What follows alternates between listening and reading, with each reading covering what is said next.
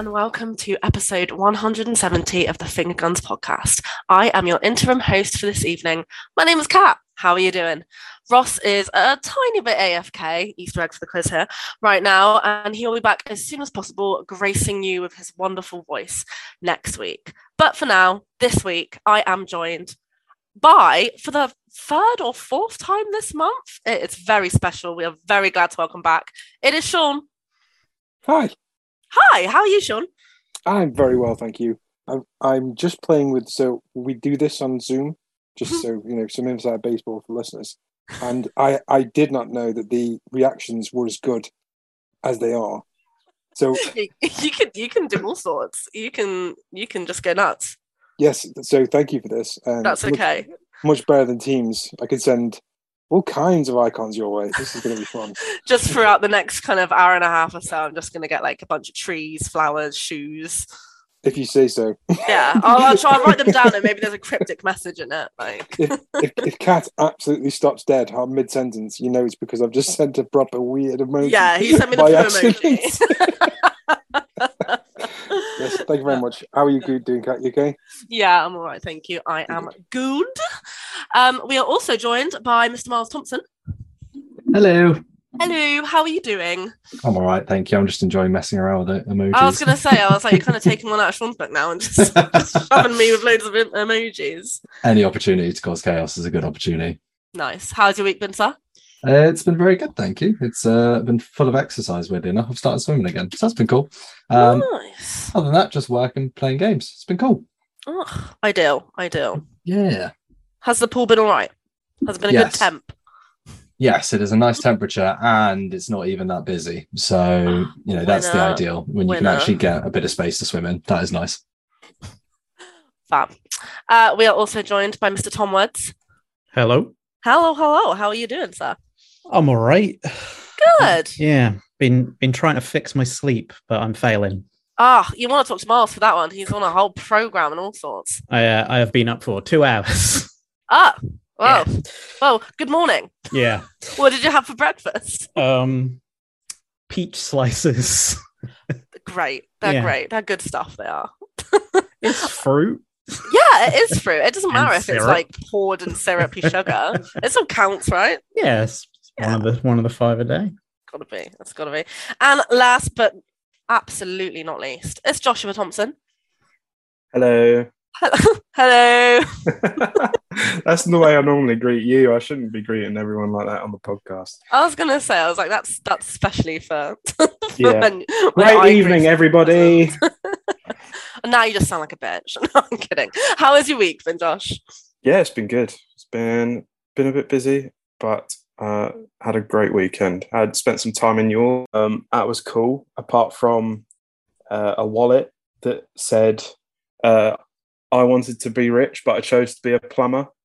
And you can change that name out with teacher or engineer or something like that. And I was just like, that is quite a disgusting thing to see.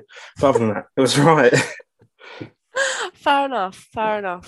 Oh, wow, it seems like it's been a fabulous week for everyone. So that's good. I guess we'll get straight into it. There's a lot of us tonight. I can't wait to hear about all of your games of the week. So I'll start from the top. Sean, what is your game of the week, sir? Well, I imagine we're going to be talking about The Last of Us Part 1 a little bit later, so I'll leave that one off. So I've been playing Tony Hawk's Pro Skater 1 and 2. Ooh, nice. The one that's come out on PS Plus. Yes. So it came on the PlayStation Essentials Plus, whatever the hell it is these days. Extra premium, who knows? Yes. I just wanted to mention what a good remake that is and what a great celebration of the series that game is. Because I have just a lot of fun memories of Tony Hawk's Pro Skater from back in the day. But they all kind of blend together. So like I'm playing the warehouse level and I'm expecting to see the chopper, and that's actually because it's Hangar from the second game. My memories for all of the games kind of just blend together, and the fact that they are just both there, the first 2 games in like a package, I can just jump between them and like play School and then School 2, and like all the lines. So I would play it with my kids because they've started to get into like skateboarding and that kind of culture. And they're on it. They're forming their own lines and things, and then they said, you have a go. So then, I hit them all, and I hit the entire thing in one combo, and at the bottom, the score was like 350,000. And they're like, God, Dad, this is like the first time you picked it up. And I'm like, yes, son. Yes, the very first time. I've never played Tony Hawk's Pro Skater before. This is a brand new game. Came out this month. I just like the fact that the lines in this game, I know obviously a lot of, they've tweaked a lot of things, but the lines and everything are just the same. Like you can hit the same lines that I did. That's sick. And that muscle memory from like 15 years ago or whatever it is, just hit. And nice. That's why it's my game of the week. Such a lovely, skate down memory lane, I guess. Skate down memory lane, yeah, absolutely. I've actually just downloaded it a couple of days ago for the exact same reason. Online play. Yeah, it's just so fond. When I was a kid, I used to visit my nan in Spain, and for some weird reason, she had a really old PlayStation, and that was the only game she had. So obviously when all the adults were playing and doing whatever they were doing, drinking, eating cheese, whatever, that's what I would do. I'd go upstairs and be away, seen and not heard. And that's it. Tony Hawk was my jam. So I can't wait to jump in. And I'm glad that you love it, because I can't wait for the muscle memory to kick in. Is your relative actually just a secret Tony Hawk fan? Can you imagine my nan's just rocking a skateboard just somewhere? Yeah. She's occasionally humming the songs from the soundtrack. It'd be amazing. We'll go to her house one day and it'll just like open the garage door and it'll just be all these skateboards. And like, I met him, I met Tony Hawk. There's Bam Margera's skateboard just right there. She's got a Thrasher t-shirt on, Yeah, amazing. Oh, nice one. Miles, what's your game of the week? I just want to give a quick shout out to 2 Point Campus first, because it's really good. I started playing it in the last week and it's really fun. I've got 6 campuses through, and it is a really, really good time. But my main one, I suppose I should talk about, is Back 4 Blood. Again, the third time we're having to talk about it on the podcast because the new DLC came out again. And me, yourself, and Roscoe had a good time with it, didn't we, Kat? We did. We had do you know what? We had fun. We did. We had fun. We had so much fun. It wasn't like masses of fun, but we had fun, which was more than we could say for the base game, and especially for the first DLC, which was not fun. The first DLC was bad. This one's actually a new campaign. It comprises 6 new levels. It takes us to like a prison block and a couple of other locations. There's new enemy types, like a big hulking dude who's got Wolverine claws, like a witch type person who fires arrows at you. And a couple of the cool little ones in there. But the best part of it is you get the Wolverine claws yourself. And we all had a really good time just throwing ourselves into an entire horde of zombies and just thrashing around as Wolverine. I don't know if it's the best zombie game ever, but it's definitely a very good Wolverine simulator. So I'd recommend it purely on that basis. So yeah, it's a decent expansion. It's much better than the first one. And if for some reason you really enjoyed Back 4 Blood, then you actually have a reason to go back now, which is nice. So kudos to Total Rock Studios for putting out some stops. It's not perfect, but it's better than it was. And kudos to Saint Freak, who is a username who confirmed he was a little bit of a developer. Yeah. And carried us throughout the whole game. Definitely carried us the entire way. Carried us. And there was no way he wasn't. It was too soon. It was like an hour into release. This guy knew every single fucking crevice of that level. Yeah. And he absolutely I don't think he died once. And then we were going. I remember me and Ross were like, yeah, we'll go off. And just before we went off, I was like, can you please confirm if you're a dev? And he did. So he just wrote yes. He was very understated about it. Didn't even take any glory. Didn't say anything after we finished the DLC. He just went GG and off he popped. He's probably too tired from carrying you. Yeah, probably, that's what I mean. His back was too heavy. It was aching after all that carrying he was doing. It must have been a heavy load.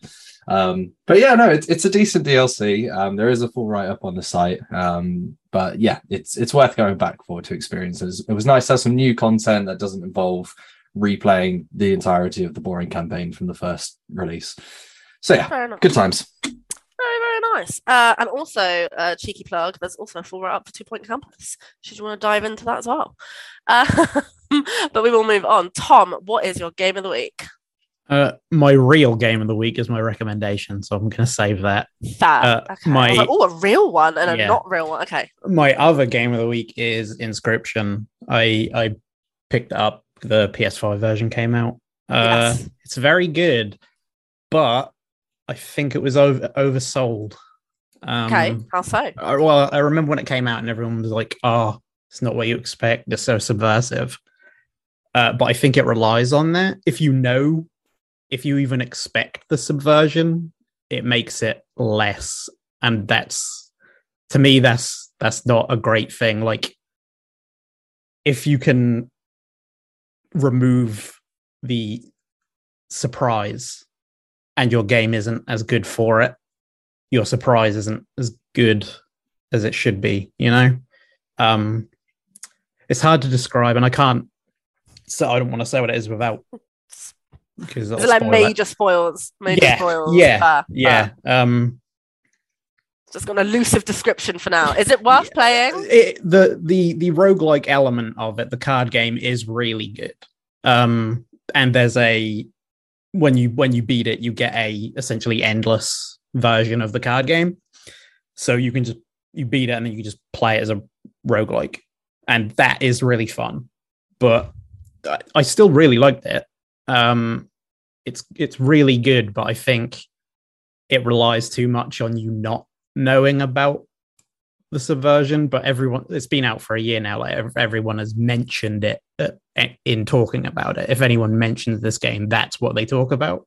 They don't talk about how good the actual card game is. They talk about, you won't expect what happens. But then once you know that that's coming, it makes it a little bit lesser, I guess. But it is still really good, and it's I think it was like $15.99, so it's pretty cheap. I got I want to say like 8 hours, like just for the main bulk of it, I think. Maybe that's not bad. Yeah, but it is still like a really good roguelike. It does a lot of interesting things, but I think the year-long, like, I was holding off hoping it would get a console release. I just don't enjoy playing stuff on my PC so much anymore now that I've got a PS5 that's better than my PC. Yeah, just be like that sometimes. Yeah, and it was so like huge. It was such a massive thing that I fully expected it would get one, and lo and behold, it did. So I had it on pre-order.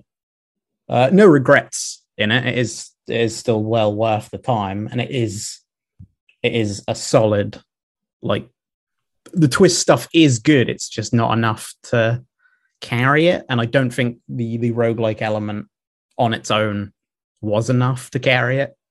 Mm-hmm. Fair. It's decent, but don't expect the hype. It's still like an 8 out of 10. It's still very, very good. I liked it a lot. It's just, I think it was overblown with just how transgressive it was, I guess. Right. Right, well, I'm looking forward to your real game of the week and see see what that's about. But it's nice. Inscription, I think we have do we have a review? I'm sure Greg reviewed it.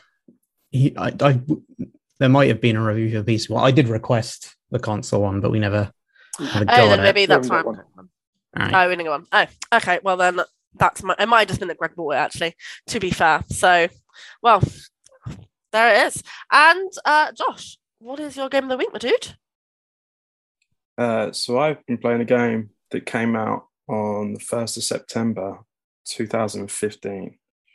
Okay, so really recent then, like yesterday. Yeah, it wasn't Metal Gear Solid 5. It was a forgotten game called Mad Max. I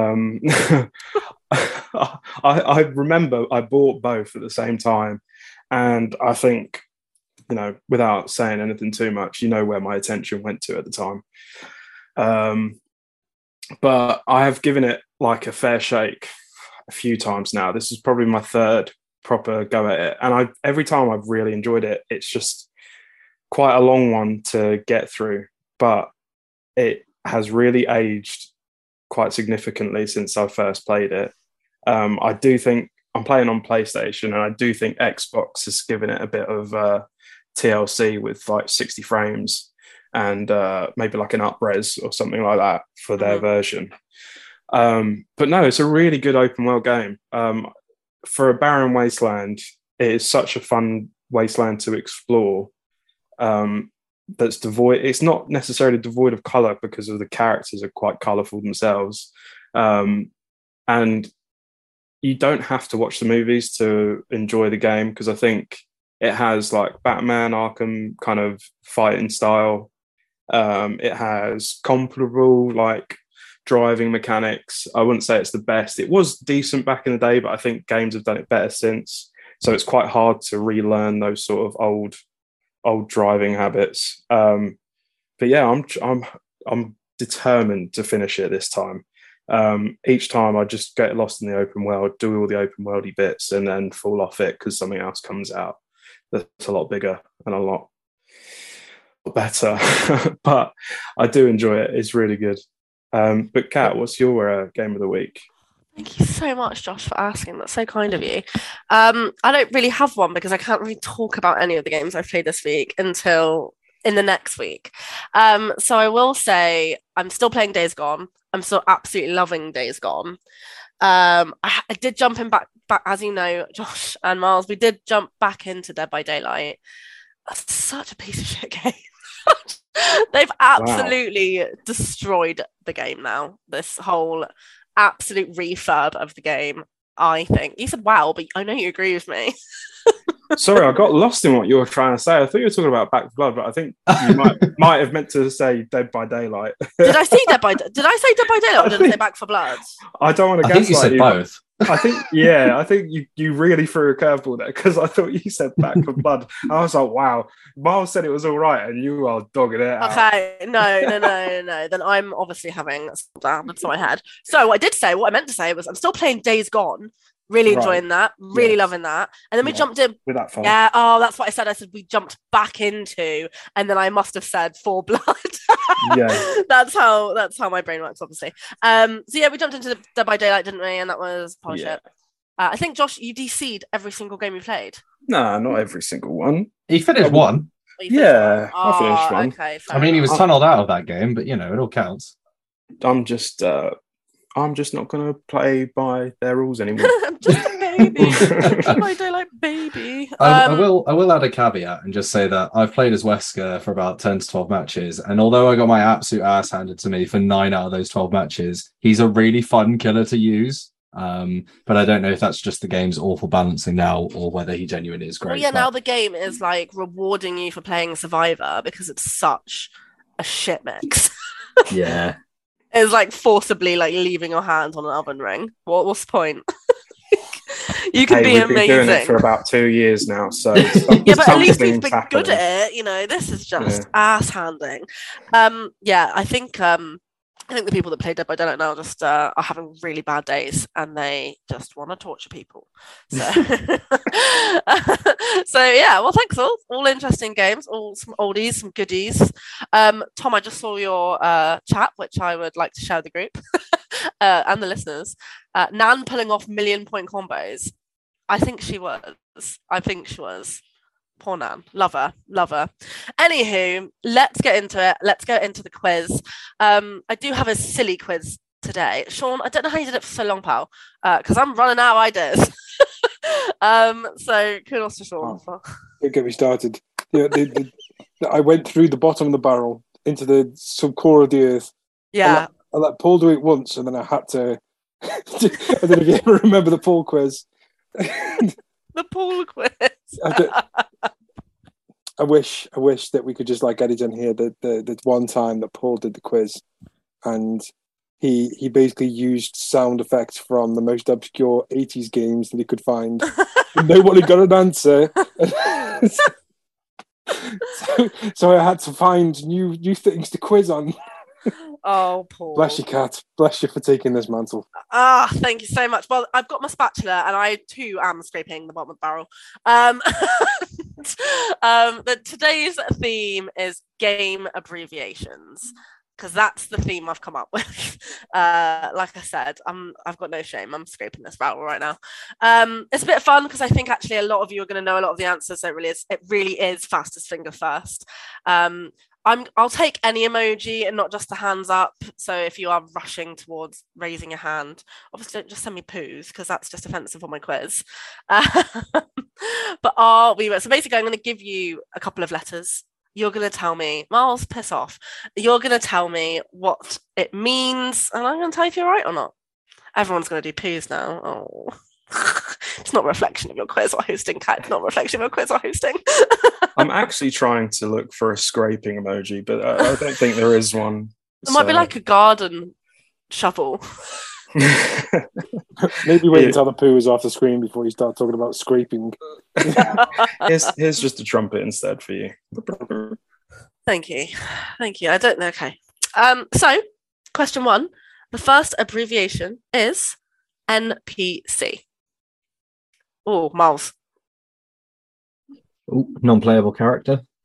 That would be correct. Well done. See, some of you are going to you'll all get a point in this. Be fine. Don't want to hear anything from 2 weeks ago. It was, the quiz is too hard. Question 2. AFK. Oh my God, that was Tom, I think. It's away from keyboard. The absolute speed of that. Both Yeah, Sean and Tom were gross. immediate. That was absolutely gross. Finger is on the raise hand button. This is tough. Definitely not away from keyboard, are they? Far from it. Question 3. GG's. Tom. Good game. Okay, this might throw a couple of people. Question 4.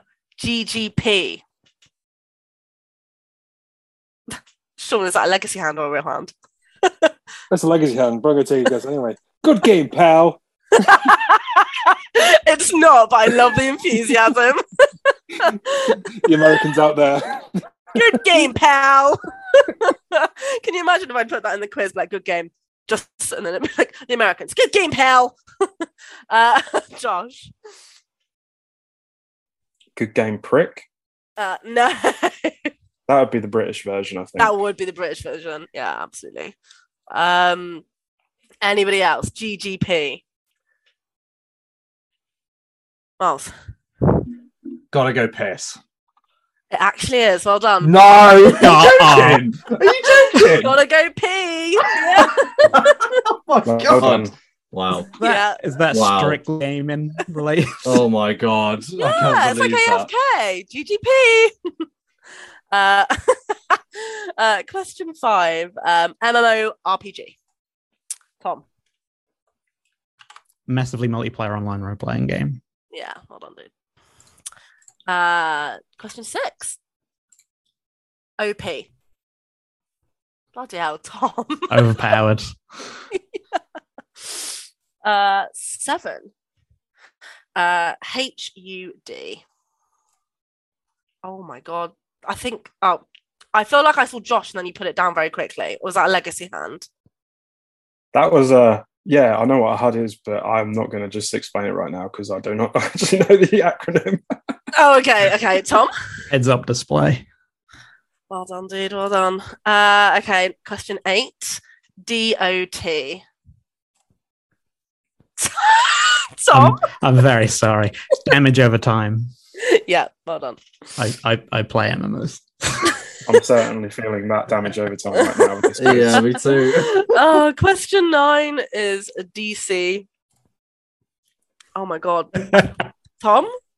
I don't give it to Miles. Okay, I Miles. feel bad. We do this on Dead by Daylight a lot. We disconnect. Yes, you do. And last up, question 10, LFP. I just heard Miles in the other room go, what the fuck is LFP? LFP, anybody? Sean? Left-facing penis? What? You're so right. Definitely used in The Sims. Harder. Susu, left face and penis. Anybody else? Josh? Left for pizza. Oh my God, what a shout, but no. Oh. Good game, pal. Gotta go pee. Left for pizza. Miles? Lend 4 pennies. Don't even know. Not a begging chat. Tom? Let's fucking play. Oh, that's so good. I wish it was that, but it's not. Is that everybody? Everyone's done it, haven't they? I think everyone's out. Yeah. Can I have another go? Can I have a proper go? You can have a proper go, Sean. Is it for players? Yes, I will accept that. Well done. Yeah, I'm looking for party or looking for players. Well done, dude. Woo! Got one! Well done, mate. Well done. Yes! Well done, guys. I don't think anyone won. I think everyone tied there. Oh yeah, definitely. I definitely Yeah, wasn't a clear winner of that one. Sean, you got one. Josh, mate, for every time you went in, Tom just pipped you to the post. So it's not that you didn't know it. It's just that you got a slow finger. Wow, what a thing to tell someone. Miles. I actually moved my finger to the beat of Seabat, so I'll have you know. Oh my god. I knew you'd worm that in somewhere. I'm fucking glad he did though. Oh, that's great. Miles, you scored 3, and Tom, you are crowning champion with 6. So well done, dude. Well done. Well done, sir. Well done. Good and game, to be pal. fair, it would have been 7 for him, but he gave me 1. So Close game is what I'm going to say. Close game. Yep, GG's, guys. GG's. GG. No All right, problem. then. Well done, guys. Good game, pals. I suppose we should get into some gaming news. How about that? Let's do it. Okay, so our first kind of point of the week, images claiming to show Konami's Silent Hill 2 remake have appeared online. Reading from VGC News, posted by Jordan Midler, of course. That's it. So the images, which have been widely circulated across social media, are reportedly from an internal pitch demo from the game. These are an internal pitch demo from Bloober before they got greenlit. So it's literally a no-budget proof of concept thing. This isn't actually what the final game looks like. VGC reported last year that Konami was planning to revive the long dormant horror series, and this remake is said to be part of those plans. A VGC reporter also earlier this year stated that Silent 2 remake is understood to be in active development, and sources suggest this will be a timed exclusive for PlayStation consoles alongside PC. Another episodic series of Silent Hill short stories are understood to also be in development under Studio Annapurna Interactive. So let me start from the top. Sean, are you excited about this? I know there was some chat on the Slack. Toby was a bit dubious that this was a thing. You seem pretty confident this is a thing. How are you feeling about it? What is your history with Silent Hill or Silent Hill 2? I'm a big fan of the Silent Hill games. They kind of pioneered a different type of survival horror, which we kind of hadn't had at the time. So I'm very excited about this. I'm a bit hesitant. So Bloober Team are apparently the people who are behind the development, and I quite like their games. I think they make reasonably good psychological horrors, but they do have a tendency to just like dial some stuff in. The fact that they've been given a blueprint by the Konami is like, this is the Silent Hill remake. I don't think it's just Silent Hill 2 either. I think it's more than just the second. Probably all of them, isn't it? Right? If they're going to do one, they're going to do them all. I think it was probably 1 and 2, and then this is Konami we're talking about. So I'm hopeful, but I mean, if you think about Konami's publishing history for the last couple of years, ever since their big, very public breakup with Kojima, everything's kind of been going downhill. Pro Evo was no longer very good. Contra had a pretty shit entry. Frogger is now just on its arse. They really don't try anything else apart from the Yu-Gi-Oh game, which continues to be good. And then they recently released that Teenage Mutant Ninja Turtles, the Cowabunga collection. So I do feel like they are currently looking into remakes, and I think it's a really safe bet because their original console releases have not been well received ever since Metal Gear Survive. So I think it's real. I think it'll be fine. I do think the other Silent Hill projects are probably more exciting than what we'll see. I do think they will be a reasonably faithful remake rather than, and I get the feeling that there's probably going to be some other surprises Silent Hill related coming soon in the future too. Very nice, very nice. Do you think? Have you seen the pictures? Do you think that they will stay kind of faithful to the brand? I get the feeling it'll be kind of similar to the way that The Last of Us Part 1 was done. Okay, sure. That like the structure is the same, but obviously the gameplay is going to have to be updated. And I don't think we're going to have tank controls. I think they'll probably switch it up and make areas a bit bigger to accommodate for that.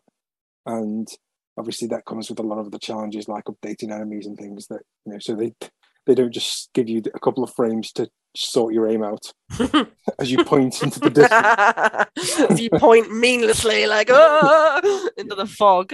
I get the feeling that it's going to be somewhere between like a remake and a total remaster. You know, it's not going to be totally original, but I do feel like we're going to see like a big step on visuals, a big change in gameplay, and just to bring it up to the modern day standard. Because obviously, I think the idea is to have these available for when the like exciting Silent Hill stuff starts to happen. Yes. Fingers crossed. Nice. Yeah, and that makes sense, doesn't it? You know, it's been a long time since Silent Hill has been around. And like you say, it's been a little bit bleak from Kojima ever since the PT thing. So yeah. Cool. Tom, where do you stand with Silent Hill? Are you excited for this Silent Hill 2 remake? Have you seen the leaks? I saw the images, which are very grainy and you can barely make anything out. Which to me, like shit CCTV, isn't it? Yeah, to me that kind of legitimizes it in a way. Like someone's hastily snapped a pic of it, I suppose, as opposed to like gotta make it blurry so grab. my anonymity is covered. Yeah, like if this was like someone's Unreal Engine fan project, like they'd have shared it, you know. I'm hesitant. Bloober, I've never really enjoyed a Bloober game. I tried Blair Witch, couldn't get on with it. I tried The Medium, couldn't get on with it. I haven't played Layers of Fear, what was the Cyberpunk Observer? I think was them. The Observer. Yeah, with Rutger Hauer. That one I've got somewhere. That's probably the game of theirs I most want to play. I just haven't because there's 4 million games. I'm hesitant. One, because anything Silent Hill after what PT could have been is always going to be, I guess, sad. Bit of a pain in the heart. Honestly, sting. Yeah, PT is my biggest like gaming sadness. Mourning. Yeah. Actually, I mourn for a game that never was. That had like an incredible creative team. Like incredible. Junji Ito, Guillermo del Toro, and Kojima. Like that would have been, who knows? But PT is the scariest thing I've ever played besides Alien Isolation in VR, and it was a demo. You know. Yeah. Bloober, from what I'm aware, when The Medium came out, there was a lot of coverage of Bloober not handling mental health issues very well in that story.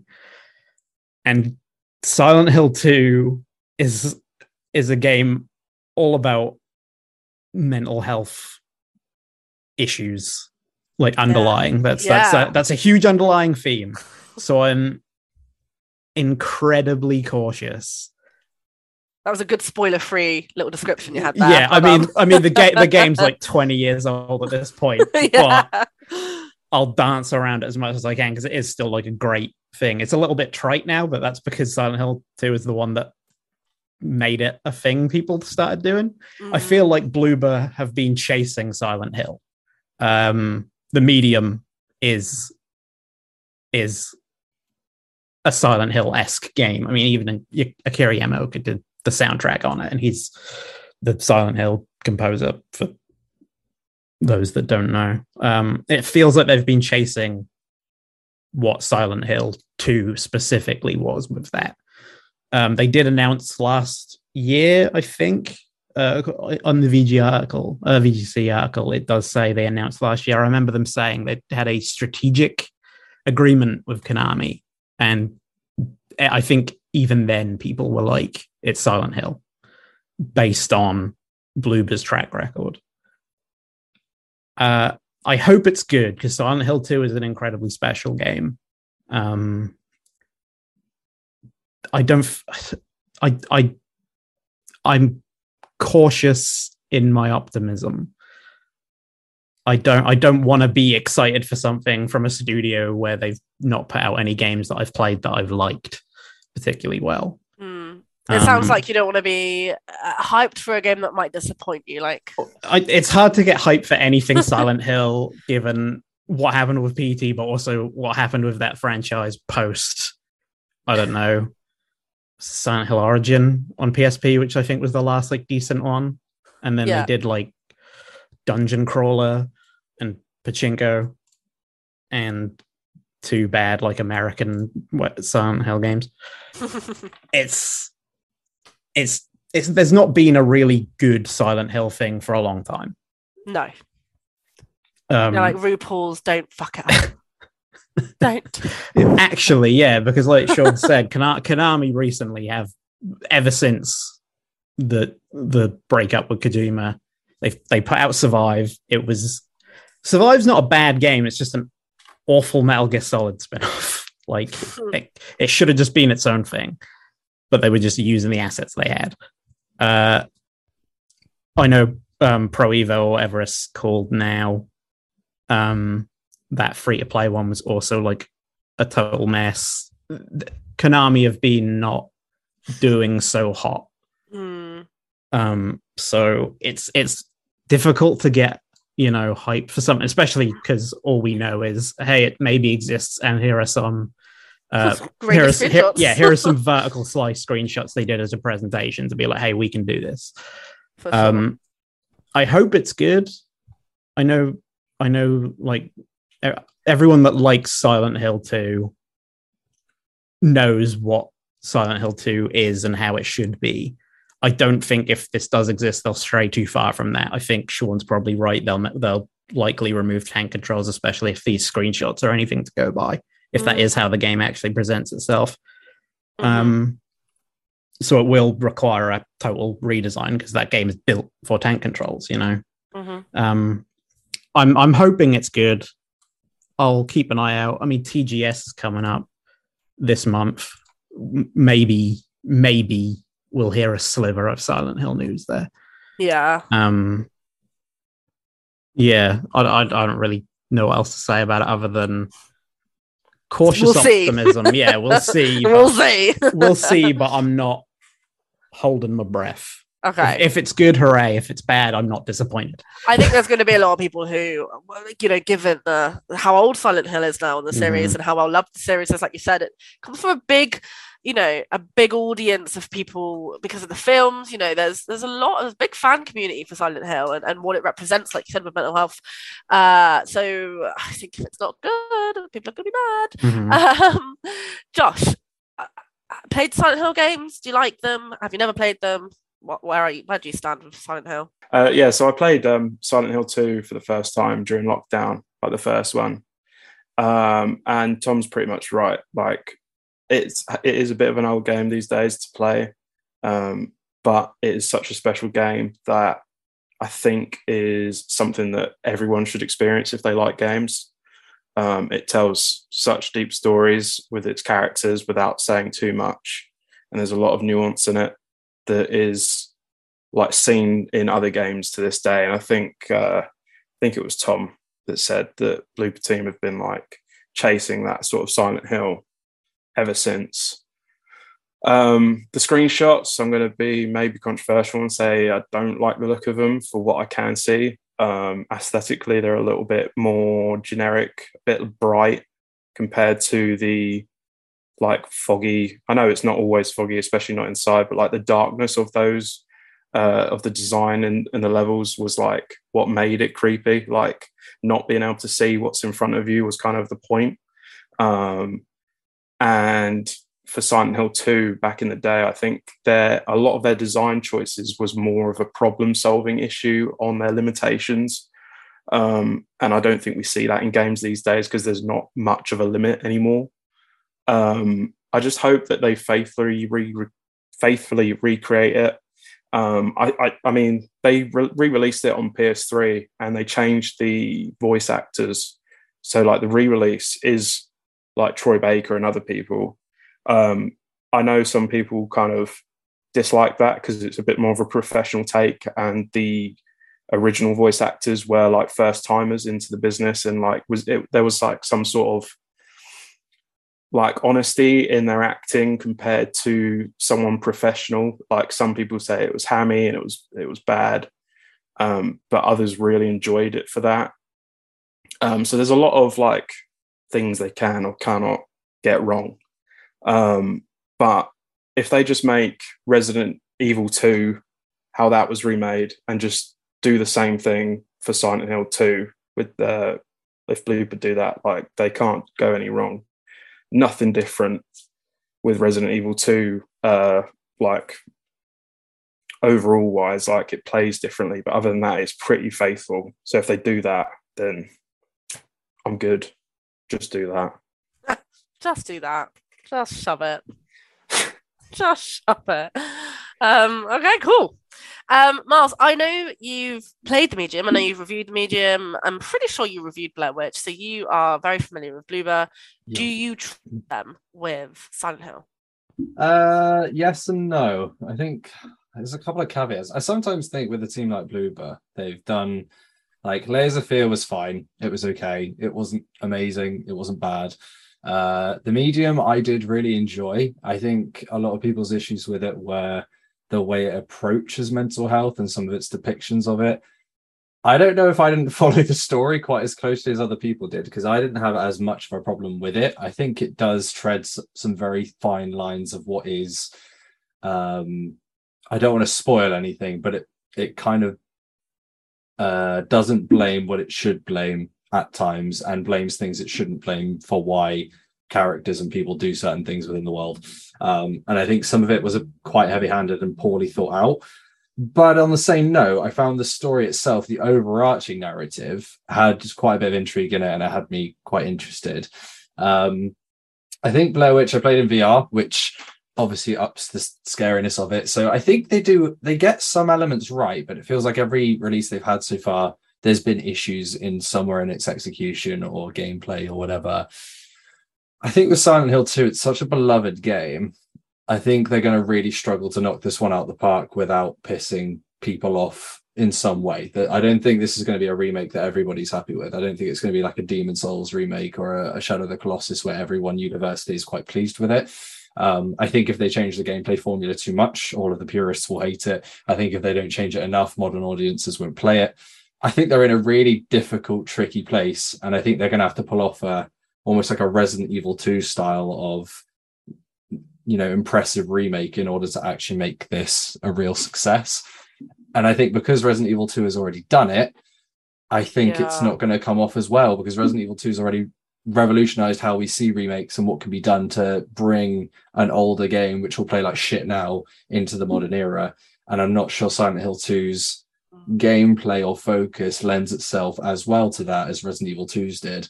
Especially being of the same genre as well. Yeah, it's like a direct competitor. Only Capcom are good and Konami is shit. Fuck Konami. And I'll obviously never forgive Konami because Metal Gear is my favorite series, and completely and utterly ruined the series after that. Not bitter. Yeah, no, they're not bitter about it at all. But I do think Bloober Team can do some good stuff. I hope that they do. I want them to do well with this. I think the biggest issue they're going to have is, like Josh kind of touched on, how are they going to recreate like the fog and the scariness and the claustrophobia in a modern graphics engine and with what people expect now? Because you kind of can't recreate that same feel that they did way back when. And I think that's a big part of Silent Hill 2's allure. And the story's not going to hit quite as hard because, as also mentioned, people are kind of used to those kind of things now.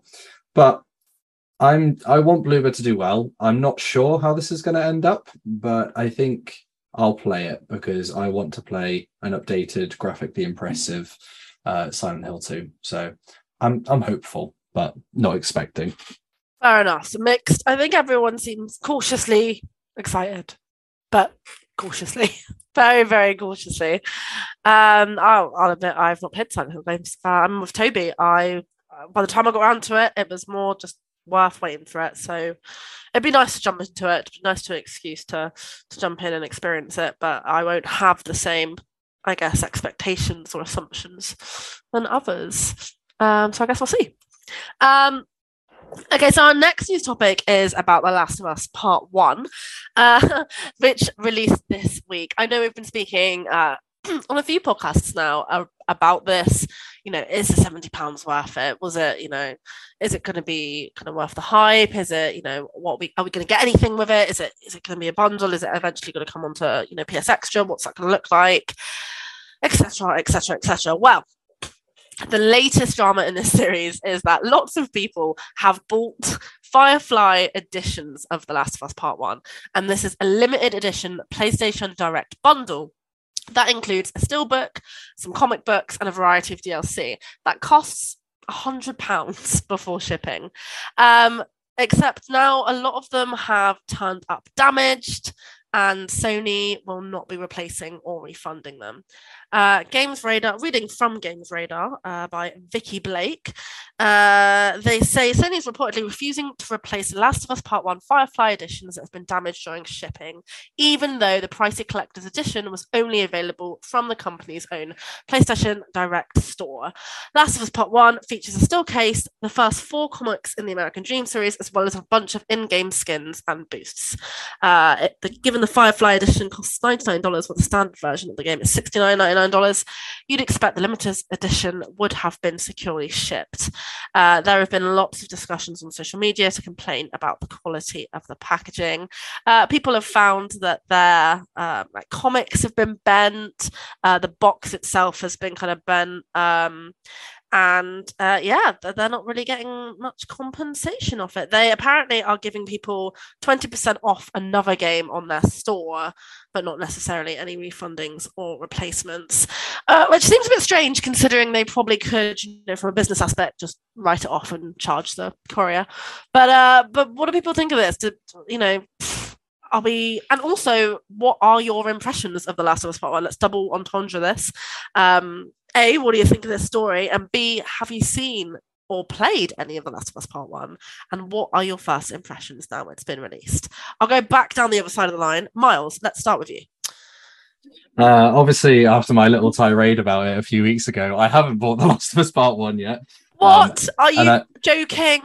I would never have guessed. I know, surprise, right? So I'm still going to hold out for a very, very deep sale or until it comes to subscription.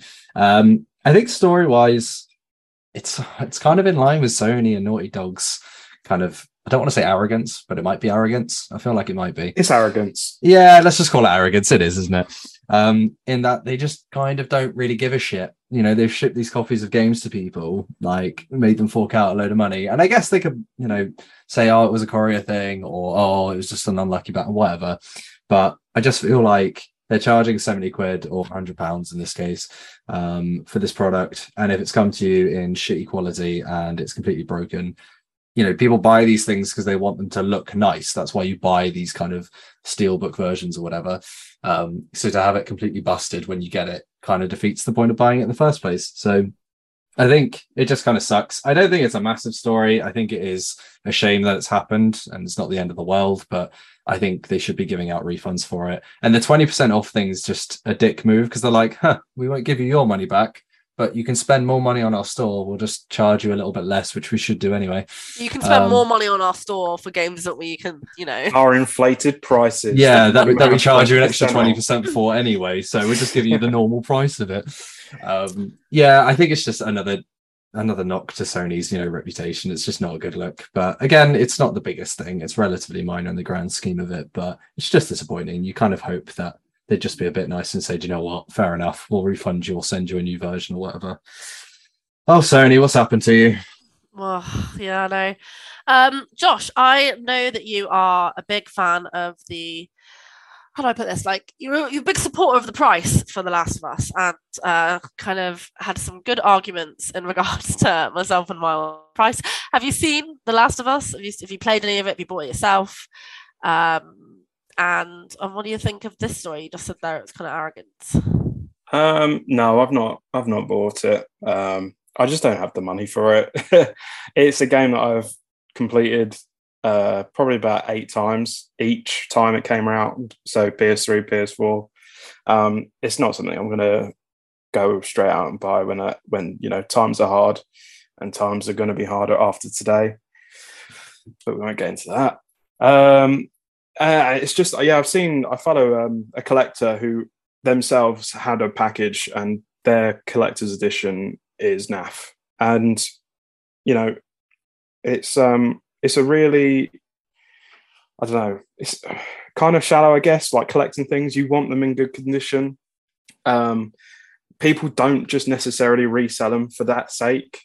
Although some people that maybe had the prospect of reselling them are now pissed off because they can't resell a damaged item. It's just the response is the worst thing about it, I think. There's no place that I've been to that has not given a replacement, given a refund.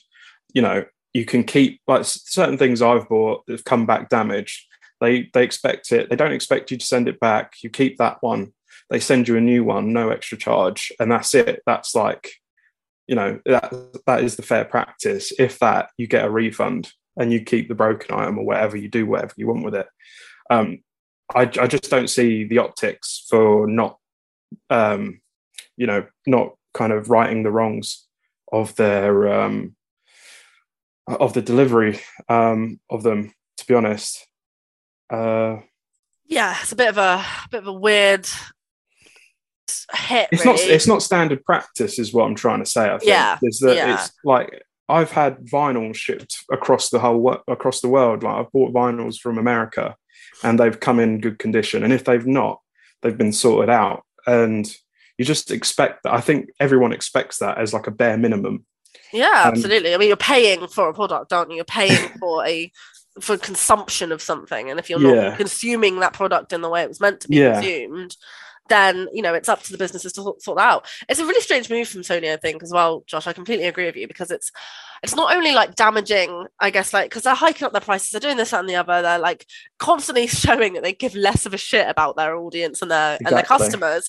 And now they're not going to say, hey, we're a multi-billion-pound company. Do you know what? We'll replace it. We made the mistake. Or actually, this is out of our hands, but we're big enough and ugly enough to replace what you bought. Because when this comes out for The Last of Us Part 2, or they inevitably bundle that into the Last of Us Part 1, or it comes out with Thor Ragnarok, people are going to be like, why the fuck would I? Why would I pay £100 for it to be damaged, for there to be no safeguard if that £100, doesn't come, isn't worth nothing anymore, because absolutely, there's no longevity in what you've got. It's not even worth £100 when it gets to your post. You can still play it, but people don't just, like, people have played it. Like, they want it to look nice on their shelf amongst everything else. Yeah. I've forgotten what I was going to say, but it's like, we're like a podcast that have probably got the majority of people that play PlayStation here. Me, you, Miles. I think Sean plays PlayStation as well as like their main console. And we've bashed Sony like 3 weeks on the trot now. Yeah. And so it's not fun to do. We aren't necessarily Sony ponies, but we do want to see this company do all right. We want them to do good things, and week by week it's just showing more arrogance and showing less so that they're in tune with their audience. Like, so strange. Every news story that comes out, like, at this point it's like, how can I show you I give less of a shit about everyone who buys from me? Exactly. Like, how else are you gonna just make yourself look worse and make everyone else around you who are going to end up doing better than you in the end? Mm-hmm. Yeah, absolutely. Tom, where are you? Have you seen The Last of Us Part 1? The new one? The new one, yeah, the new one. Have you seen it, or do you own it, or have you played it? What are your thoughts now it's been released? Plus, what do you think about what's been going on with the Firefly Collective? I've been on the last few pods where we've talked about this, and this is like the piss-soaked cherry on top of the shit cake that is our discussions of this Part 1 remaster. It's a remaster. Sure. It's not a remake. charging $100 for a thing that they will ship to you that looks like someone's just stood on it, not offering any sort of actual valuable, like, I can't think of the fucking word. Not even, they don't even need to send you a new copy of the game. Do a second print of the steelbooks. Yeah. Print out these comics that'll be pennies to print. Send them out and actually pack it properly. So you're just saying replace what's damaged. Yeah, books are damaged. Just send out the comic books. If the game disc is fine, I'm assuming it comes with a disc. Sometimes they don't even do that with collector's editions anymore, but that's a whole other fucking topic. Just you don't even need to send another copy of the game. Just send the actual things that you're buying the collector's edition for. Instead of offering 20% off our digital store that they're like Josh Avaz said, like, stuff's already expensive on the store anyway. I still can't believe the base version of part 1 is 70 quid. I can buy The Last of Us Remastered, a PS4 remaster of a game that has actually more content in it for $15.99. Like, yeah. I don't get it. But yeah, it is arrogance. It's because people have lapped it up. And I'm not blaming people for buying it. People love this game. I've played The Last of Us a couple of times. I like it. I never thought it was what the world thinks it is. But again, that's nonetheless, even if this was my favorite game in the world, this would still be bullshit. Yeah. It is absolutely taking advantage. Like, I just don't get it. It's shit. The whole thing is shit. And in a world now where I'm not going to say Nintendo, but Xbox are your primary competitor. Let's be real, Nintendo are in their own little world. For sure. And Xbox are constantly offering great value for consumers. This is a shit look. As much as like people are here and there on Game Pass, like I know Sean's got thoughts on Game Pass not being such a high value mark because it'll potentially bring the value of games down as a whole. I see that for what it is, but it's inarguable that it is value for money. For sure. Yeah. The Last of Us Part 1 is not value for money. Yes, it looks technically nice. Graphically, it's very fucking impressive. But I can buy a remaster of that game for less than a quarter of the price. For sure. That has more content in it. Yeah, for sure. It's fucking baffling. And yeah, I think there will be. I think they will see the backlash to this and probably be like, shit, we need to, do some fucking work to build bridges there because, yeah, everyone's pissed. Yeah, well, they're really getting their pitchforks out right now, aren't they, Sony and Tony? So, yeah, I mean, they need to do something really because this is fucked. Like, people have paid $100, 100 quid. I don't know how much the UK price is. And I don't know if this is a worldwide issue or if this is just the American versions because I think of the images it was from Americans. So the article was from America, yeah. Yeah. So I don't know if this is a worldwide issue, but regardless, if it's happening anywhere, it's shit. Yeah. They're paying a premium for a thing that they can only get from their service. Yeah. That shit should have been fucking at least in a box, not a fucking like bubble wrap envelope. Mm-hmm. Yeah, absolutely. Sean, I know you were pretty excited to jump into The Last of Us Part 1, so it seems like you might have a bit to say on your thoughts, impressions of it since it dropped this week. Yeah, let me have them. What are your thoughts? What are your impressions? Did you buy it? Do you have it? I do have it. Nice. Yeah. What do you think? So a little bit of a backstory. So I didn't play this on PS3. Okay. I waited a few years to play it on PS4. Okay. And I got about a quarter of the way through the game. This is the nightmare of reviewing games. Sometimes you just don't get the time to play the games that you wanted to play. Yeah, hit a backlog and went too far into the ether. Yeah. So I have 2 copies of it in my cupboard over there on the PS4. neither of which I played for more than a couple of hours. But what I will say is that I did feel like I waited too long to play it, because on the PS4, where at the time I was playing it, it was dated. Everything about it was dated, and the PS5 version does not feel dated. It feels like a very modern creation. It's not just a visual spit shine. Lots of things have been tweaked. Mm. The animations, they like the picking up and the ladders and placing things like that. It doesn't feel clunky. The textures are like miles ahead of where they were. This feels like a modern day creation. It does look very nice. I've seen it. I've seen a couple of live streams. Yeah, like in action when you're playing it, when you're like, the part where you're sneaking away from the camp in the rain. Yeah. And the dog, and you go through the sewers.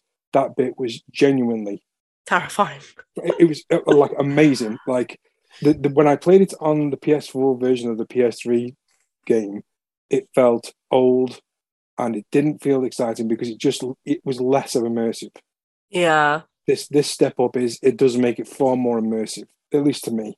Yeah, that is one thing I saw from the live stream the other day. Even though I saw someone else playing it, I felt like I was watching a film. There's so much story, there's so much richness, and you're right, there is like details that you forget that it's a game almost. You're like, oh shit, this is a game. Someone's moving this, because the cutscenes and the yeah, it's such a great game. Are you enjoying it? Are you glad that you've picked it back up? Yes, I am, because this was always my eventually I was going to play it, and it was just I was needed to wait for the time when I could play it.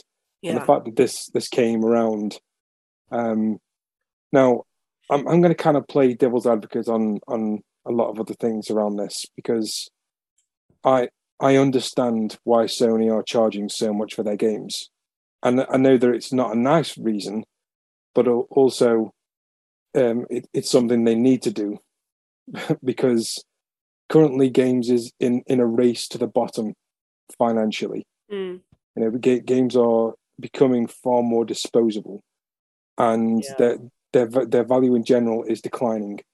So when Sony say, we're going to charge £70 for our games, everyone goes, fucking hell, that's too expensive, and they don't buy it. But a portion of customers still do. So those that were paying £45, £50 a couple of years ago are now paying £70. Which, let's be honest, the price of games didn't increase for a lot of years. We were paying 45 to 50 quid for a lot of years for games, despite the fact that inflation had spiraled. So now it feels like it's in where it needs to be. But the thing is, the top price then for a sale becomes more valuable. So obviously Sony sell to a smaller portion of people but make the same amount of money. And the tail on these games via sales over time is greater. From a product perspective, in a couple of months' time, when they reduce it down to £50 because The Last of Us TV show comes out, and then at Christmas they drop it down to £30, and then in 6 months after that they go, "Hey, it's now on PlayStation Plus." Yeah, what they're doing is extending the lifetime of their games. Yeah, and I understand that. It's not nice as a consumer. Being asked to pay for more for something that has cost the same amount of money for a number of years. On the collections editions, so I have a theory. Oh, okay. I have a theory that somewhere in a warehouse, a crate full of these was dropped. Yeah, that was my theory as well. And that's why they aren't claiming back on a courier. And this is why they're saying that they need to, they're giving away this 20% discount. Because all of these boxes are all busted in the same way. So they all look like they've been squashed. And, that's fine. Because if you look at a lot of other people who've received their copies worldwide, they were in a box with PlayStation tissue. Mm-hmm. And I get the feeling that someone in Sony has realized, okay, we just smashed, 15,000 copies of this game. They've all been dropped. Now, when you go to make a collector's edition, you realize how quite expensive these things are because the printer for the comics is not in the same place as where the discs are being pressed, isn't in the same place where these games are going to get boxed together, isn't going to be where they're packaged. So when you make these collector's editions, they are insanely expensive to make, which is what is reflected in the price. I know it's like pennies per comic, but actually what you're doing is printing thousands of them and having to do that in batches to get them to where they need to be next, which includes shipping costs, etc. So I get the feeling that a crate of like a pallet of these got broken. They posted them out anyway, and they did the math on going, okay, if every person in this thing complains, this is the amount of money we'll lose on the PlayStation Store by giving them 20%. Or we can reprint them and delay them, and that's horrible. So some people are going to be happy that they got something at all. Some people will not complain. Other people definitely will complain and will take it further. And it may force Sony to do another run on the games, print another set. But like I said, it's incredibly expensive. And that's got to be more expensive than 20% of the PlayStation Store. Yeah. Do you think 20% is enough? If it was me, I mean, I don't go for all the gubbins and shit that come with games. I just want the game. Yeah. But for this game in particular, I understand, like, when people pre-order stuff with statues for games they never played, that boggles my brain. I never understand what if the game is shit, But for this game in particular, I think actually 20% ain't enough. I think people have bought this. People who really love this franchise have gone out and spent more money on an already expensive version of the game, and I think it's poor customer service. But I understand why Sony does it. Yeah. So it's just maths, and isn't it? They've made a calculation and hoped that. They've weighed up their chickens, haven't they? Yeah. Interesting. Oh wow. There you have it, guys. Can I jump in? You can. If this theory is true, I actually think it's worse. If they knew that, let's say, 15,000 copies or 1,500 copies of this box edition of the game is busted and sent them out anyway without pre-warning, that's way worse. If they knew a batch of these were fucked in a way that people would be genuinely pissed about, as much as an expense as it is, they should have, at least before they went out, said, hey, here's an update. Some of these are going to be damaged in shipping. Here's what you can do to get a refund, or here's what you can do to... That would have been the good that would have been the way it should have been handled.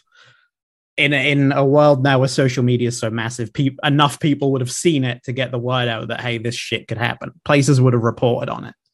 It would have been a bad look, but at least people would have known going in. And I think this is a worse look if this theory is true. Obviously, this is all if the theory is true.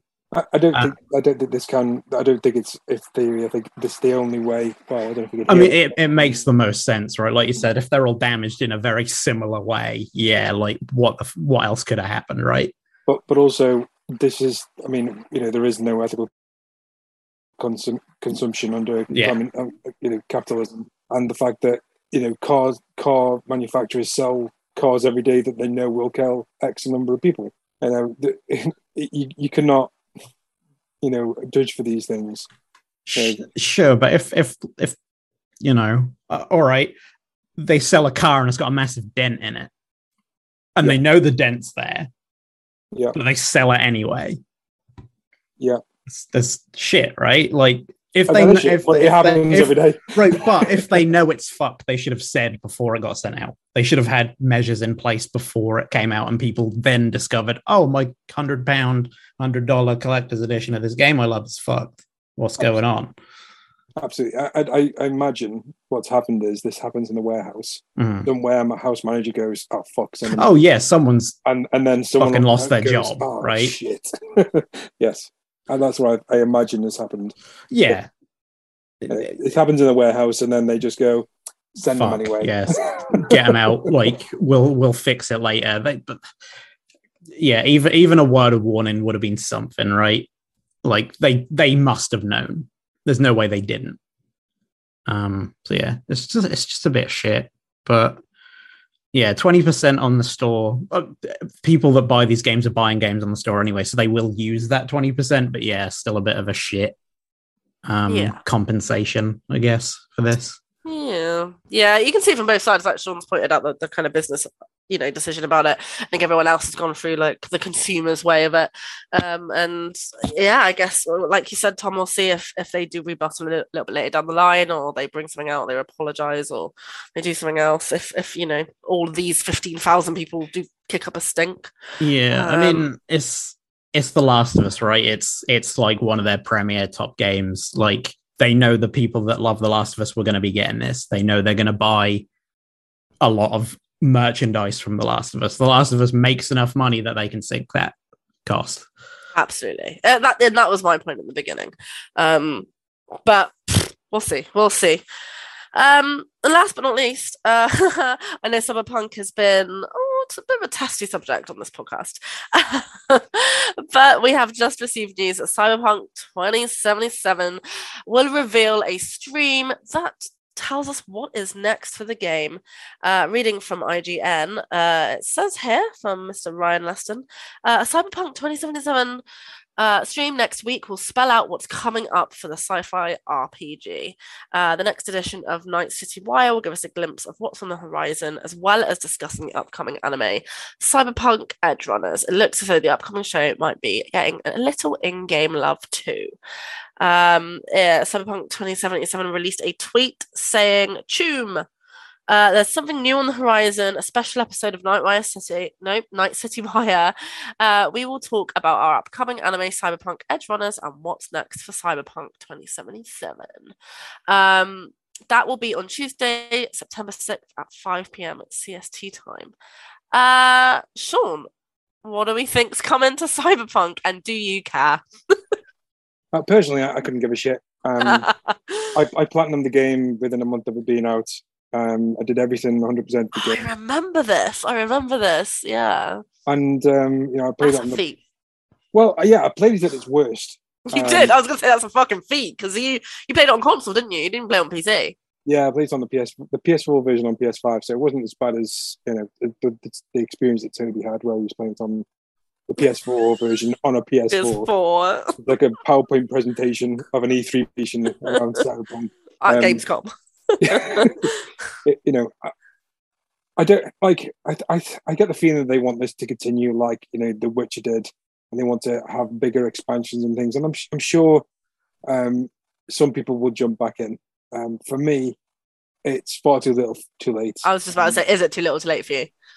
Yeah, I mean, I won't. I'm not a big fan of the animation. I like the trailer that's come out for the Netflix show as well. I just think it's very immature, which I didn't get from the game. I didn't think the game was as immature as the animation looks.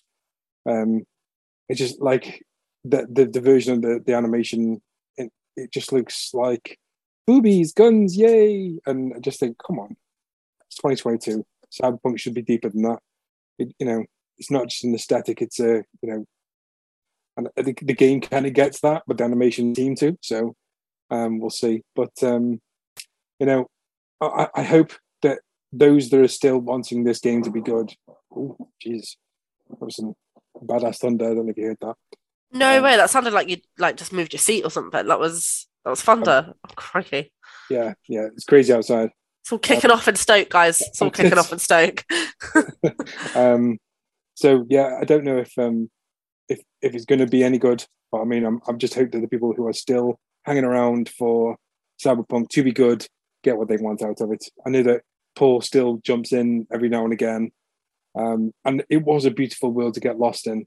But for me, this is this should never have released in the state it did, and for me, I'll be skipping the stream. I'll probably pick the trailers up later, and once whatever DLC comes to a very meager price, I might consider it. But for me, they can keep whatever it is they've got up their sleeve. Fair enough. Tom, you said earlier that you felt like you might have a bit of a controversial opinion compared to the rest of the Finger Gunners because you really liked it and you can't wait to jump back in. Tell me more. Yeah. I played it at launch, but I played it on a PC, and I played it on a PC that was decent when it launched. So I managed to play it on. Ah, one of the lucky ones. Yeah, I managed to play it on high settings at 60 FPS. Like, that was. I don't know how I managed it, to be honest. I did it on my partner's PC. Hers is slightly better than mine. I really liked it at the time, but I also agree with Sean that it absolutely should not have released in the state it released in. They should have delayed those console versions. The PC version, still messy, but I overlooked it because I enjoyed the world and the writing of that game quite a lot. I think Cyberpunk do quest writing very well. What I've played of The Witcher 3, the side quests in that game are just as interesting as the main story. And the same goes for a lot of Cyberpunk. The world is great. I really liked the game. There's messy bits, like Melee is awful, and it was a disaster on console. I've since gone back and played the PS5 update that came out this year, and I beat it again. Yeah, played a slightly different route. Still really enjoyed it. That's the state it should have released in. Sure. It should have been delayed straight up another 2 years. Yeah. Can you imagine? Yeah, I mean, I mean, if that game got announced before The Witcher 3 came out. Yeah. I think it was 2013. Yeah, it's caused much controversy over here at the Guns podcast. Yeah. See, I joined after. So I missed all of the controversy. I did as well. I joined after, and so did Miles, and so did Josh. Really, Sean's the only one. Sean's the only one aware of the controversy surrounding it. But yeah, I really like the game. What do you think's next then? What do you expansions? Right, it's got to be. They already mentioned in the past that they were going to be doing what they did with The Witcher 3 with their sort of actual classic PC size expansions. Like big, worthwhile expansion content. They've done their free content, which they also did with Witcher 3, which is you can get an apartment now and furnish it. It's just like stuff for role playing. It's stuff for being part of the world. It's nice and it's free. That stuff was good. If it was paid, it wouldn't be good. Like that stuff doesn't feel like it should be paid for. What would you hope to see? What would you want to see for you to dive back in? An expansion of the world in some way, which will happen probably in the second one. I don't think the first Witcher expansion had a new area, but I think the second one, Blood and Wine, did. It had a whole new region. I think they'll probably do a similar thing there. There's been rumors about it. I think it's like on the moon or something.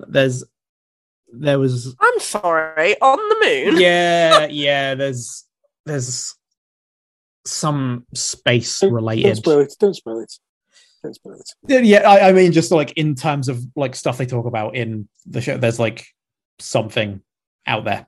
Maybe it's because it's all the same color, so they don't actually have to make much, so they can release it a lot faster. Well, faster. It has already been almost 2 years, quote unquote faster. Yeah, fast for Project City Red. Yeah.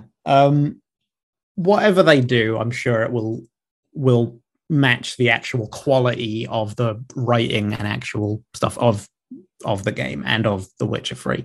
They got too big for their boots with Cyberpunk. For sure, like I think it's gone on record that they thought because they made The Witcher 3, they can do anything. And clearly they fucked it for a lot of people. Like, I'm still someone that really enjoyed it, but I'm aware that it was fucked. Like, I feel like I don't think we've ever seen what happened with PlayStation, where they straight up just pulled it from sale. Like, a game of that scale, that's never happened. That's how big of a fuck up it was. So yeah, I understand why people are skeptical and like wary, because they should be. But I'm hopeful that whatever they announce tomorrow is a bigger deal. I think they cancelled the multiplayer aspect they were working on for it. I hope it is a new expansion, a single player thing to, bring people back to it. I'd go back for it, but I don't have to buy it again. I don't have to buy the game again. The expansion will probably be reason. I think the Witcher ones were pretty reasonably priced for the they're amount of about content. 12 quid, I think. Yeah, for the content that they offered. They were pretty reasonably priced. And I'm optimistic about the anime because I like the animation studio behind it. Trigger, they did a lot of stuff that I really like. I haven't actually watched the trailer for it yet, so I don't know the sort of aspects that Sean's talking about with it. Boobies in the city. I mean, that's a whole other thing, right? Totally. It's a different conversation, to be honest. But that's an after hours finger guns conversation. I'll watch the show. It's on Netflix. I have Netflix anyway, and I like the animation studio. Let us know. At least give it a look. Let us know. Josh, have you ever dived into Cyberpunk? I don't think I've ever heard you talk about it. Oh, I'm sorry. I said I just don't care anymore. Oh, okay. It's going to be, you're going to be able to get a new T-shirt, and there's going to be a quest line, and that's going to be the update. And the T-shirt isn't going to. It's going to tie to Edge Runners. It's going to tie to the anime for sure, but it's not going to be what you expect. They've said about an expansion coming out next year. I still think that's a ways out. I think it's probably a year from now out, an expansion. Fair play to them to keep and trying. I think they've probably put so much money into it. It's like a sunken fallacy. Like, how much more can we get out of what we've put so much in already? It's also maybe sort of like making customers happy for the launch and for what they've done, but what they have done so far still isn't enough. It's a shame though, because I think, like what Sean said, like the world is something that I've come back to multiple times, and it is probably one of the most recent worlds where I have actually like felt like immersed in it and gotten down into the minutiae, taken my time actually like visiting all the places and seeing all the things that you can do. What it could offer is something really special, and I think they just dropped the ball and they've not picked it up yet. The anime might be quite cool. Like Tom said, Trigger Studios, they've made some good stuff. A couple of the episodes from the Star Wars anime series, I think they did at least one, possibly two episodes from that, and they were fun. But yeah, it's just a company trying to franchise an IP that kind of fell on death's door like immediately because of the shit show. And all these I can't remember what they're called, but they're little like diaries that they come out with, like live streams. Like they've been nothing of substance at all. So don't get your hopes up, is what I'm trying to say. Tomorrow, is it tomorrow or this week? It's tomorrow. Tomorrow at 5 p.m. CST, which I will check what time. I think it's 4 p.m. for us UK. Ah, fab. Look at you. Yeah. Talking clock. Okay, fair enough. Miles, anything to add? I know you played Cyberpunk. It kept breaking on you. I don't know if you've gone back. Have you gone back? And do you care for tomorrow? This game will forever be my gaming heartbreak. This was the one that was meant to be like my favorite game ever made. You bought the collector's edition, if I remember rightly. No, I bought a regular edition. They just give you extra like bits and pieces in it because they were a nice company at one point. This was meant to be the game for me. You know, I adored The Witcher 3, Cyberpunk. I love. So, as in theory, this should have been the perfect game for me. And then there were these odd fleeting moments where it was, but they were so fleeting. Then it would crash. Then it would have that weird grain filter, like fly over the map that ruins everything. Things would just not spawn. Things wouldn't work. And I just got to a certain point where it crashed on me on the same street for the fourth time.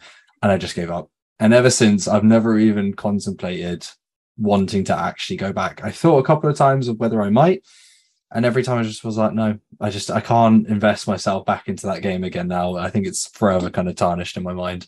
This live stream does nothing for me, even if they release expansions for it and I could play the PS5, upgraded version. I just don't want to. I think it's so sullied by my first experience of it I just don't think I'll ever actually get that sense of excitement back for it. So I've got nothing else to add. I think, like Josh mentioned, CD Projekt Red are doing their best to try to fix the damage that they've done. I think for people like me, their efforts are kind of going in vain. I do hope that they do pull it off, that people are happy with the product that it should have been at launch. But no, it's just too much of a mess. And the animes or whatever are coming out don't interest me. The expansions don't interest me anymore. I think I'm kind of sworn off CD Projekt for a little while. You are mourning Cyberpunk like Tom is mourning PT. Yeah, literally that. Fair. All right then. Oh, well, there you have it. Okay, well, I guess that brings us nearly to a close, apart from our recommendations this week. I'll go back down the line. Sean has his hand up. Oh, Sean has his hand up. Sean. No, I just wanted to say that, like, as Miles was talking there and discussing like his heartbreak, I kind of just decided to have a quick Google to see how many people have been disappointed by Cyberpunk 2077. Okay. 18 million people have bought that game as of April 2022. Wow. Like, some games would die for those kind of sales. And so within the first 3 weeks, it sold 13 million copies. And 5 million people since then have bought it, despite the fact that, or like the initial reaction was, this is utterly fucked. Like, how does that happen? It was even banned off Sony's store.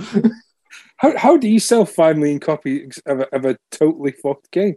Like, honestly, I've seen it for the price of like £15, to be fair. And I think that is probably it. Like, it's like almost like an investment. Like, I'm paying £15 now. It might be dog shit, but it could be good later on. And that's when I'll play it. Yeah, just on the premise it'll be good eventually, and you get it for dirt cheap. Square Enix would still say it's disappointing sales. Probably. Never mind. The franchise is dead. Put it on ice. We'll sell it off for £1. What do you mean you have it for your letterbox? Give it back. Embracer has now purchased CD Projekt Red. Yeah, for £10, Embracer now owns CD Projekt and all their IP. Funny. Oh, well, look at all those people who are probably just as disappointed as you, Miles. Maybe one day you'll I don't know. Maybe it'll give you one big hug one day, but probably not. If I ever do go back, I'm going to have like PTSD flashbacks about Jig Street crashing on me for like the 90th time. I still remember the name of the damn street. Oh, awful. Dear. Oh, dear. So that won't be a recommendation this week then, visiting Jig Street. Sean, then, let's start with you. You say patiently had your hand up just a minute ago. I'm very sorry. What is your recommendation this week, sir? Okay, I'm going to do it like a little quick preview. Okay. It's of a game called Whatever Land. Oh! It comes out in a couple of weeks' time.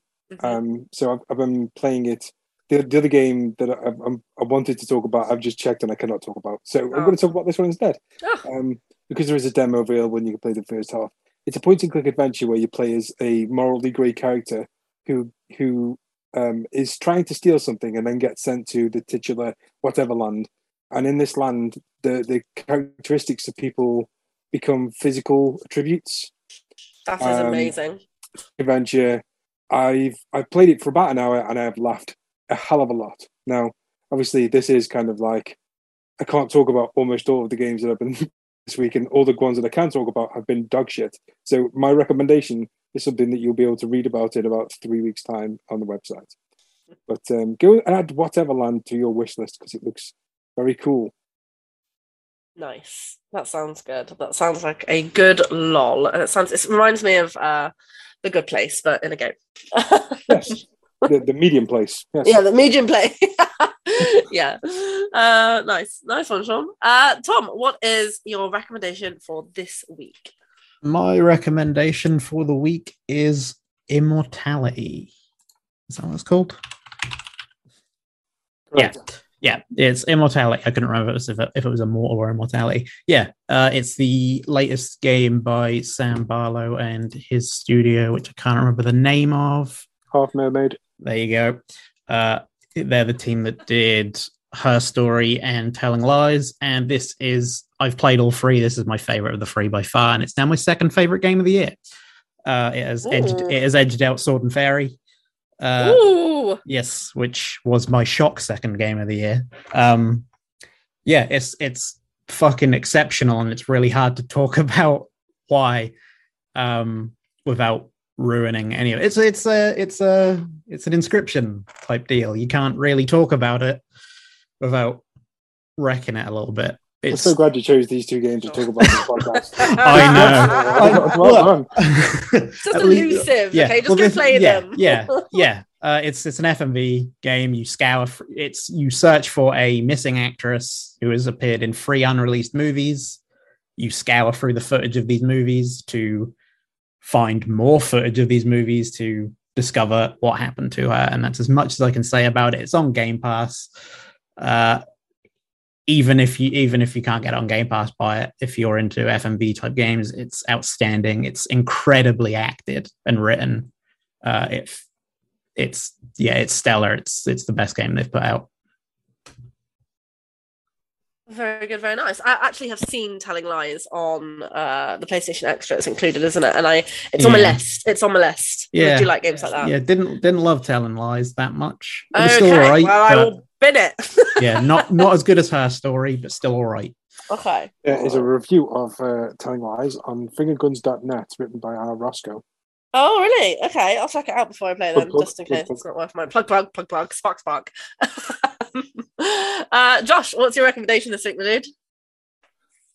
I was debating whether or not to recommend 2 things, but I think I'll recommend Moving Out.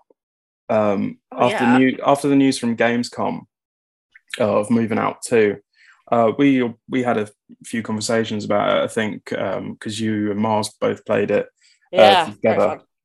And I think someone described it as maybe like an Overcooked light. Like it has the same sort of formula of getting the job done, and is like chaos, and you have to be very particular and to get the best score and stuff like that. And essentially moving furniture out of houses, warehouses, haunted mansions, stuff like that.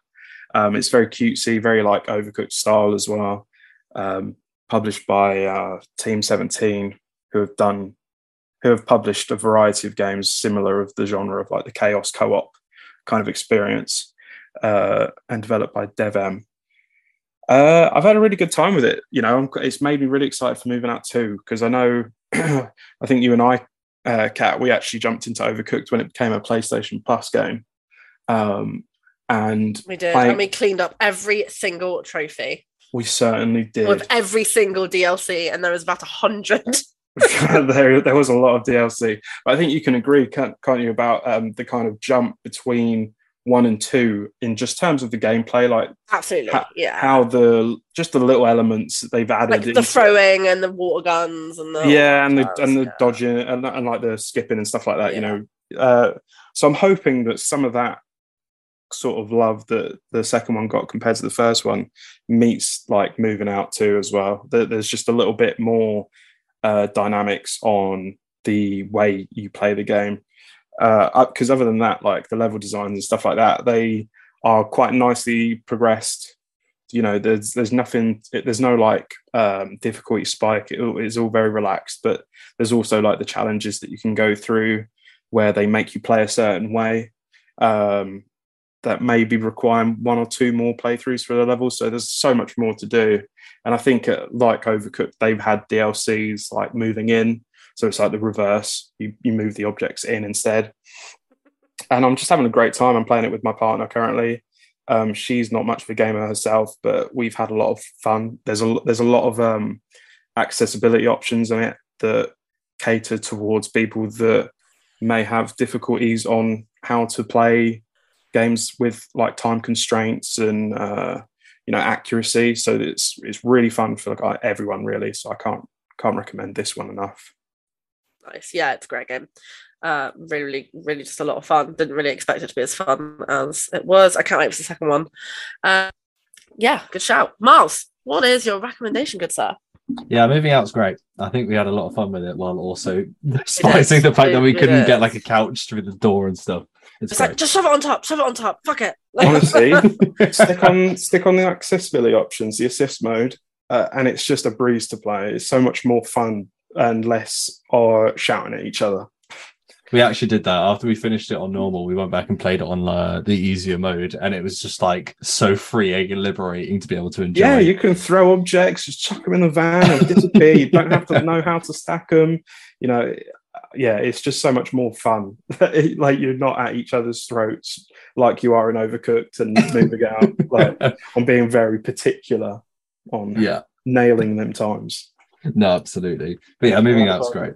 I had about 2 weeks of really guilty feelings towards my kids when we played Moving Out because they were all really trying and I really wanted to get past this level, and obviously kind of your progress is barred into it until you can progress and do better. Yeah. And yeah, they just weren't doing well, and I got a bit heated. Yeah, where some things said you couldn't unsay. Well, there was no parenting brownie points that week, so let's just... At the end of the week, it's like, who wants McDonald's? Yeah, nuggets on me. You had a lot of redemption to do after that one. It's just like I was like, I turned around and they're all sitting there with the controls, having the wheel of the time. I'm like, you've got to get it through the door.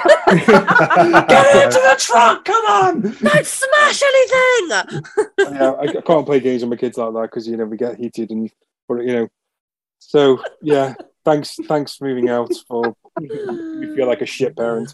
I am a shit parent, it's fine. Do you want chocolate cake for breakfast? Yeah, sure, fuck it. You'll get 30 quid allowance this week. No, not at all. My recommendation is The Rings of Power, the Lord of the Rings new series. Episodes 1 and 2 are out. I've only watched episode 1 so far, so it's obviously limited to that. This was on Josh's recommendation. I was sat in the chat party not knowing what to do with myself, and Josh recommended it, so kudos to you, Josh. I really enjoyed the first episode. It follows Galadriel, and it's mainly focused on, it's set like quite a chunk before the main films or books take place, all about like the history of Middle Earth and yada yada yada. It's really interesting. I like the way they've kind of approached it, where there's enough there to tie it to the main books and films where you feel like you kind of know what's going on, but at the same time, it's not kind of pandering to the fact that you know what's going on. It doesn't make loads of unnecessary cameos, and it's got a bunch of original characters, which I'm kind of liking that approach. I think having come off of Obi-Wan, it felt badly written for a start, but also it was quite pandery just to moments that we all wanted. I've read a bit of discourse online about a bunch of different things that people don't like the dialogue and the casting for different characters. I've not had those issues with it as of yet. I think most of it's pretty well done, and I think the casting has been all right as far as I can see. But I've really enjoyed it. I've got into it. You can see where the $1 billion or pounds or whatever was spent on it, because the CGI is like top notch, and the orchestral score, the musical score is phenomenal, as it always is with anything Lord of the Rings. And it's quite beautifully filmed as well, so I'm looking forward to diving back into the second episode and watching some more of it. But I'll be interested to see if I end up having like a similar opinion to other people online, because it's one of those again where the critics have reviewed it really highly and the audience scores are like 30%. So it's another like Last of Us 2 moment, or Rise of Skywalker. So the Rise of Skywalker, is it that one? No, The Last Jedi, that one. So yeah, it's all right then. Can I ask you a quick question? I don't know if you know this or not. Do you know how long it's expected to be, this series? I actually don't. I'm assuming it's going to be 10 episodes, because they're like an hour long each. So I imagine it'll be about 10 episodes, is my guess. Cool. Okay. I don't know why. I thought it would be, with this being a Lord of the Rings thing, it being like 50 episodes long. 200 episodes for one season. Exactly. Yeah, they're actually 5-hour episodes each. 8 episodes scheduled overall. Okay. Yeah. Okay. But they're all just about over an hour. I've also said to Josh, I have a bit of a theory of something that could tie it into, I don't know whether I should, no, it won't spoil it. I think it could potentially, very, very loosely potentially tie into the Shadow of Mordor games. So a very tenuous link, and I'm not saying it will actually come to pass, but that's my theory for the end of the season. We're talking Celebrimbor here, or? Yes, but also, yeah, my theory goes a bit beyond Celebrimbor. Ooh, okay then. Yeah. Yeah, but it's in my head. I'm hoping for it. Go on, just say it. It won't spoil it because we don't know what's going to happen. I think eventually, I don't know whether it'll happen this season or however long this is going to go on for. I reckon it's going to finish tying into Shadow of War. If anyone's played that one, does anyone know the ending of Shadow of War? Yeah, is that the sequel? Yes. No, I've played the original, not the sequel. Okay. Does anyone here care about the spoilers for it? No. It's old enough. I think you can. Yeah. Okay, I'll go for it. Kat doesn't care about Lord of the Rings either, so she's fine. Obviously, at the end of Shadow of War, Talion becomes a Nazgul because he holds Mordor down against the forces of Sauron, but basically sacrifices himself to do so, giving into the darkness in order to hold off for as long as possible. And what I think may happen is, at some point in this series, Talion's going to become a figure, whether they come across him and he's helping to fight off whatever, or I don't know where he sits in the timeline of all this, but I reckon if they pull enough into the forward, he could turn up. So that's my theory, is that we're going to get Italian camo at some point, and maybe Troy Baker will do it. His like story is quite a personable one to start with, isn't it? But it does open up right near the end of the first one, and then I guess the second one has a few more cast of characters where it's less about Talion's sort of family story and more about his time on Middle Earth. Yes. Right? Yeah. So Shadow of War takes it to like it's his battle to save like Middle Earth from the forces of Sauron. But it becomes more about the places he's saving or trying to help defend rather than about him per se. But his ending is genuinely really well handled. I really liked it. So yeah, it'd be nice if that ends up coming to fruition. But like I said, it's quite a tenuous thing. Whereas Celebrimbor's a much better one. The time, it doesn't really match up, does it? Because it's quite a lot later than Celebrimbor. So obviously Celebrimbor's been dead for a long time. Yeah. But it could happen. Elves live forever, you know. They could skip forward quite a number of years at any time. But House of Dragons are supposedly doing that, aren't they? Yeah. Doing a massive time skip. It's very tenuous. Maybe. I mean, like, you know, it'd be nice to see them do something that's a little bit more faithful to the book, because obviously, you know, in the original Lord of the Rings, they had a lot of, you know, stuff that was kind of cut out for the movie for time. You know, like, you know, when yeah. So I can't be asked to give examples, but you know. Like Saruman getting killed. It was like, you know, when not fucking Dumbledore, what the fuck's his name? Jesus Christ. Gandalf? The other wizard? Gandalf, yeah, sorry. Jesus Dumbledore. When Gandalf finds out about the ring, he then goes and he spends like years tracking down the ring. He does. And actually in the film, it's like, here's a ring, and then he's gone for a couple of days. And he comes back and he's like, keep it secret, keep it safe. And it's like, what the fuck? That always weirded me out, because obviously Rohan has to ride all the way to Minas Tirith or whatever, and they take forever to know. I was like, Gandalf did it in a day. What's wrong with you lot? Old man got moves. Yeah, his horse can ride, man. But yeah, it'd be interesting if they did something a bit more closer to the way that the books were portrayed, rather than, you know, just cutting it all out for entertainment fun. Plus, it's a TV show. They can just, you know, I'm fully expecting episode 8 to be 50 hours long. Yeah, I think they might do like a Stranger Things, where like the season finale is going to be like 3.5 hours or something. That wouldn't surprise me. Probably be shown in the cinema, just for banter. And then before that, all of the Lord of the Rings will be shown as well, and you'll actually watch the finale at like 6 a.m. Yeah, you just spend all week in the cinema watching them back to back. Josh is livid at everyone having to hand out water. Yeah. What about you, Kat? What's your recommendation? I don't really have I only have food related ones, and maybe like a good Netflix show. I absolutely love on my lunch break watching The Home Edit, and which is basically a show which scratches a really satisfying part of my brain, where it tidies things, and it sounds really shit and boring, but I promise you it's not. Like, they tidy people's fridges, people's like larders. They've just done someone's prank room. The next episode I've got to watch is Kevin Hart's office. I've watched them do Chris Pratt's like tool garage. and it's such a shit tip, and then they literally like tidy it and organize it and make it into zones and all that jazz, and it just scratches a really satisfying part of the end of the session to watch.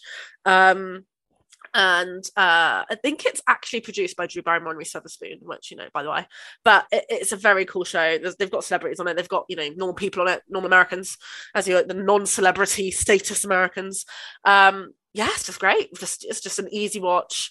I don't think it really needs its own recommendation because it's doing very well on Netflix, and I think they have their own book coming out, and they've got their own merch for you to, organize your own shit properly too. But I think this year there's something about like the organization of people's homes. Like they've got everything in clear plastic tubs with pasta on, and like people's spice racks, which are all the exact same jar with the exact same font on. It just scratches a really satisfying part of my brain. Other than that, I tried a peanut butter Snickers today, and I don't like peanut butter unless it's with chocolate, and that bar slaps. It's such a good chocolate bar. Anyway, 70p. Get your own one, because they're like little mini bite size. They're like 3 mini. Get your own one, because I'm not sharing. Yeah, get your own one, even though they come in a share packet. Piss off. So those are my recommendations. I guess that brings us all to out this week.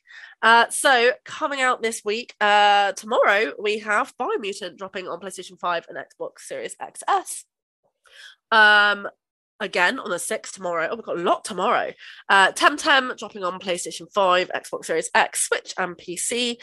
We've also got The Tomorrow Children, Phoenix Edition, PlayStation 5 and PlayStation 4. And then September 8th sees the release of Jack Move on PC. I know someone is very keen for that in the team. Also September 8th is Still Rising, PlayStation 5, Xbox Series XS, and PC. We may or may not have a review coming your way. I know we do. I was just being ominous. Oh, well done. Okay. I didn't want to say it. I was just keeping the surprise there. So we may or may not have a review. It may or may not be scheduled. You may or may not see it up there. Check it out.